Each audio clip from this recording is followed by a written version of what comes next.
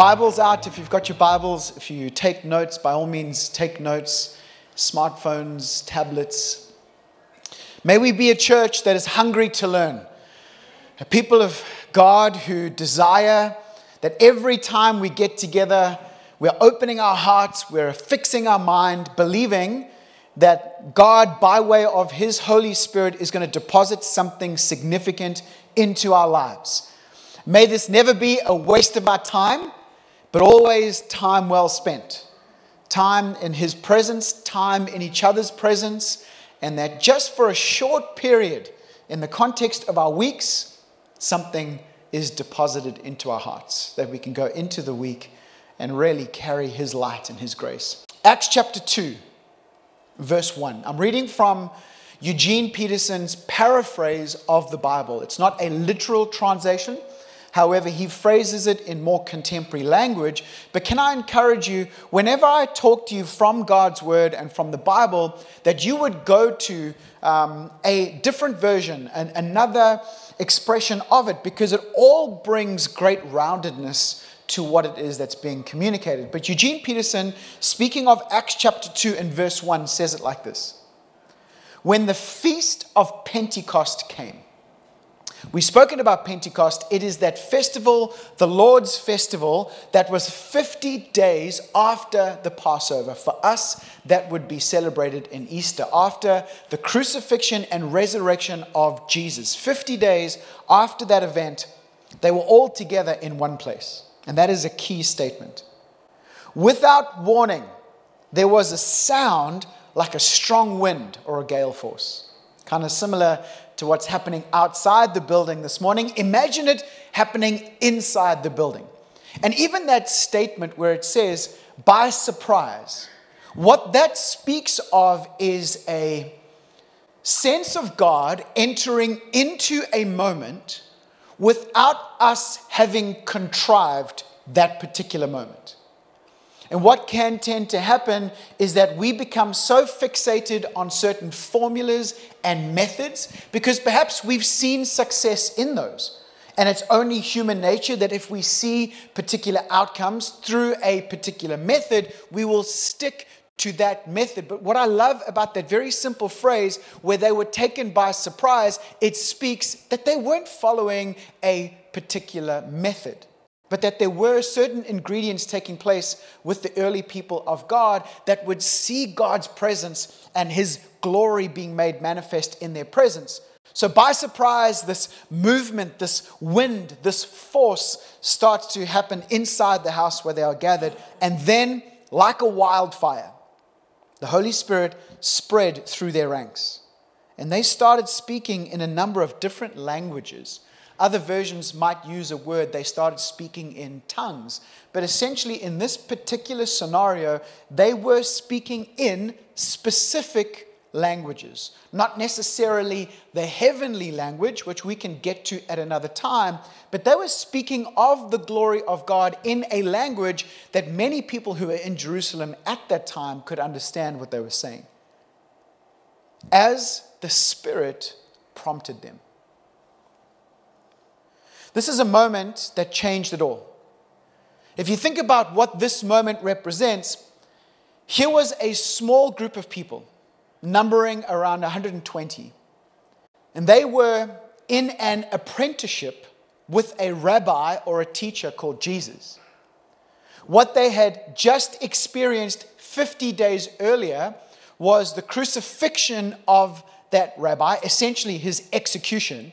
And can you imagine the absolute devastation that would have come with that? Here is a man that they had been learning from and listening to and abiding with for about 3 years, going through the highs and lows of life, and would have created such a deep bond with this man, this teacher, this rabbi, Jesus. And then they see him being beaten to the point of death, hanging on a cross. Crazy low in their life. And then just 3 days later, the elation of seeing him in his resurrection. And now they come to a point where they not only see this person as being just a person, They don't just see him as a rabbi, as a teacher, somebody to apprenticeship under to get some great intellect. They now come to the conclusion, based upon their very personal, very real experience of seeing his death, but not only seeing his death, but seeing him coming to life. And they now conclude, this is the promised Messiah. Again, elation. Like, this is the coming king. This is the salvation of Israel. This is, according to what the perception of the time was, a king that would ride in on a white stallion, overthrow the powers that be because they were under Roman rule at the time, and they would bring liberty to Jerusalem. And then next thing, confusion. Because this coming king decides to leave them, depart from their physical presence, and ascends to heaven. So now they find themselves thinking, okay, well, what do we do next? They had been given some very specific instructions. But how they would outwork those instructions, if you think about it again, in their context, even in our time right now, they were instructions that were really impossible to fulfill. Because Jesus, in his last moments with those disciples, he said to them, take this message, the message that the salvation of the world is found in me, whom is the Son of God, God made manifest in physical presence, and through my crucifixion and resurrection, I am alive now. I have come to bring life, life in all of its fullness. Take this message, take your experience, and go to all of the world and make disciples as you are a disciple. And see people being baptized, see people being immersed in the ways of who I am, Jesus, and believe for God to do incredible things through your life. This is at a time where they would have had to have walked a lot of places, and they're based in Jerusalem in the Middle East. This is at a time where there is no real technology to communicate or spread communication. It's all word of mouth. It's all personal invitation. It's all face to face. So just think of the impossibility of that task. Go into all of the world. I mean, it's just kind of bizarre that Jesus would even say something like that to them. But then this event changes it all. Because God, in his wisdom, although gives them, and let me remind all of us, gives us the same mission, that we too are to carry this hope into the world in which we live. And so there is a mission for us, and it could also seem like mission impossible, mission more possible now than it was then, but through this event that Acts chapter 2 depicts, on the day of Pentecost, the festival of harvest, we see God do something in this small group of people that is really like an explosion that takes place with them. It's almost like God lit a match, and this force that resided in them was ignited to such an extent that overnight, instantaneously, this group of people went from being just 120 people to thousands. Thousands. Have a look at what it says here. It goes on to say in Acts chapter 2 from around verse 41, after the disciple Peter, who was previously known as Simon, but through an encounter with God, there was a transformation, which tends to happen. That when there is a real, genuine encounter with God, transformation comes with that. So Peter, now filled with the Holy Spirit, stands up boldly, the same Peter who just weeks prior had completely disowned and rejected Jesus. That same Peter, and I love that reconciliation of God, that even in the midst where Peter would choose to deny Jesus 3 times, he now is the one that stands up before thousands and professes Jesus to be the one true hope. And then it goes on to say this, verse 41. That day, about 3,000 took him at his word. 3,000. They were baptized and they were signed up. Now hear this, okay? It wasn't just like there was a situation where a great preacher got up and in their eloquence and in their motivational speaking moved people to simply like raise a hand in a service, and then counted that as them giving their lives to Jesus and signing up, what we see is them taking the very significant step of being baptized. We have traveled through different nations, and in some nations, them having either a particular religious stance that is not of Christianity or Jesus, or perhaps even being very secular in their approach. In other words, there is no God element to the nation that we are in. Most people are okay with people professing to follow Jesus. In some situations where it is illegal to be a Christian, oftentimes it's okay if a person just speaks of Jesus or professes Jesus. The difference comes in is when a person chooses to be baptized. That is a defining moment. That in some countries, if you decide to be baptized to follow Jesus, is when you will end up in prison.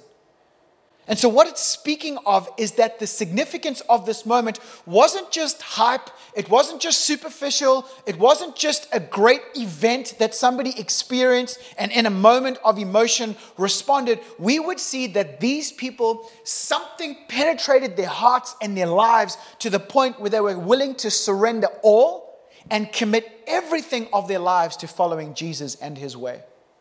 And it came about because there was a significant power that was flowing through that moment. And that power is the Holy Spirit. And we're heading towards Pentecost Sunday, the 5th of June, is when it is diarized in our calendars. And so we as a church are wanting to celebrate that particular occasion.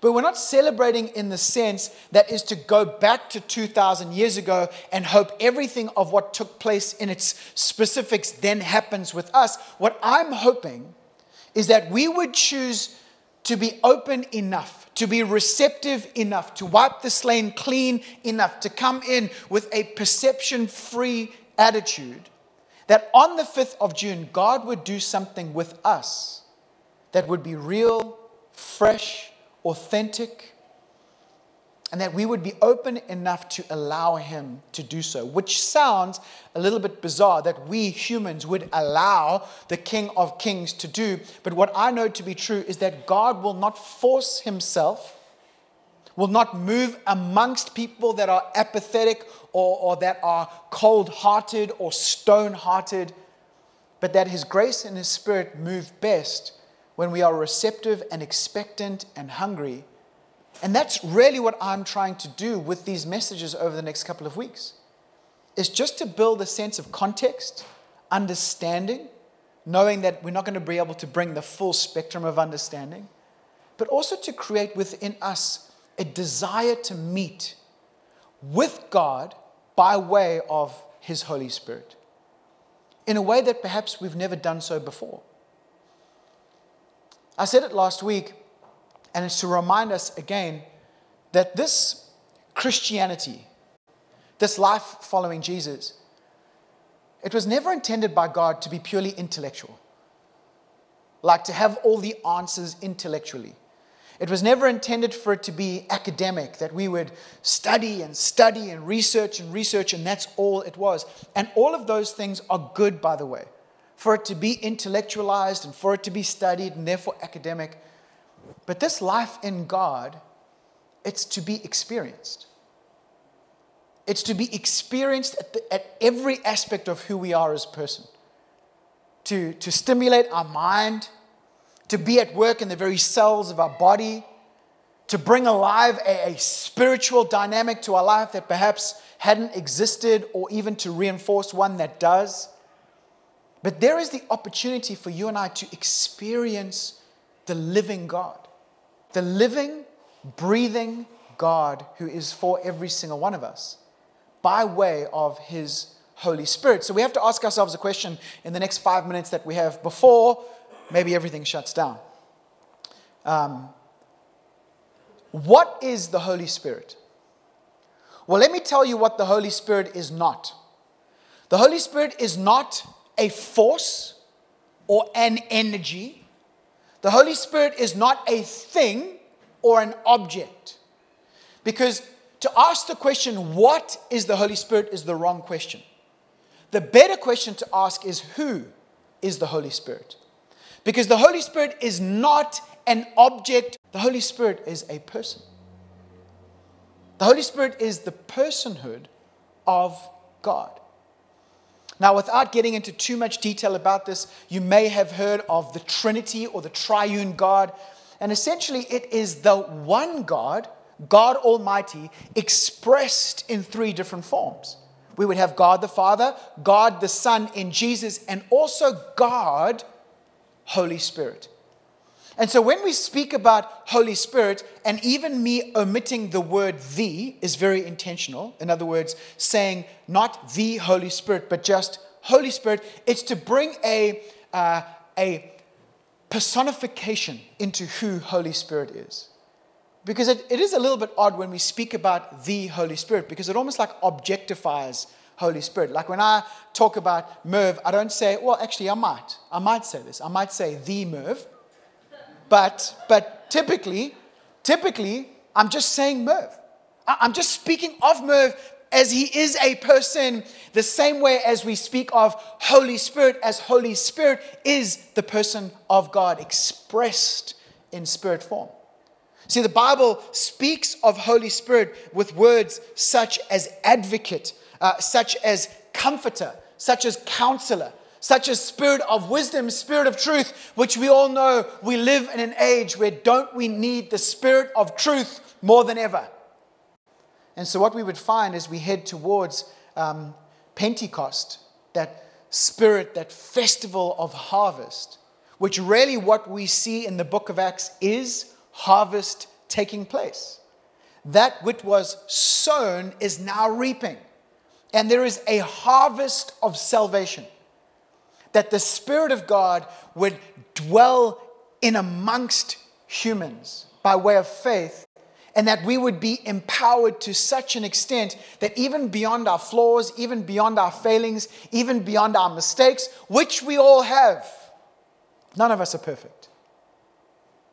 But that despite ourselves, Holy Spirit would still work within us, be by our sides, transform us to the extent that we can live in the ways of Christ. And that actually there would be others that would look upon us and say there is something different about those people. Because the truth is a life connected to Christ, empowered by His Spirit, is a life that is transformed and being transformed.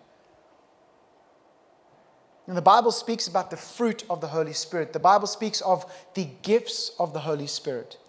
And what we can look at, perhaps even on that weekend, that 5th of June, is we can elaborate on what those are. But again, more than just talking about them, let's trust God that we're going to see them being a reality in our lives. But that's what the Holy Spirit is. Holy Spirit is the power, the fuel, the life, the counsel, the wisdom, the strength, the joy, the peace of God in our lives. That by way of faith, as we receive Jesus as Lord and Savior, there is a good gift for us. And that gift is the gift of Holy Spirit. And so I'm going to encourage you over these next few weeks to please take it upon yourself. Take it upon yourself to seek, to search, to understand. Take it upon yourself to read, to pray. And then I mentioned it, and we'll talk specifics come next week, Sunday, which, as Tam mentioned, is a 5 p.m. service. We can talk about how that particular week could be the beginnings of how we can broaden that over our journey as a church, and perhaps we lengthen the time or get a bit more specific around it. But I want us to start seeing some spiritual practices taking place just in that week. The practice of personal devotion, the practice of fasting, the practice of prayer, collectively speaking, so we can lead into that particular weekend just as way of focus. Because really, at the end of the day, we don't need to head toward one specific day where God would move and do something in one day, and therefore He'll do nothing in the days ahead. But I feel like there is something important for us to head towards. And then from that day, may it be a watershed for us as a community, but also for the community at large.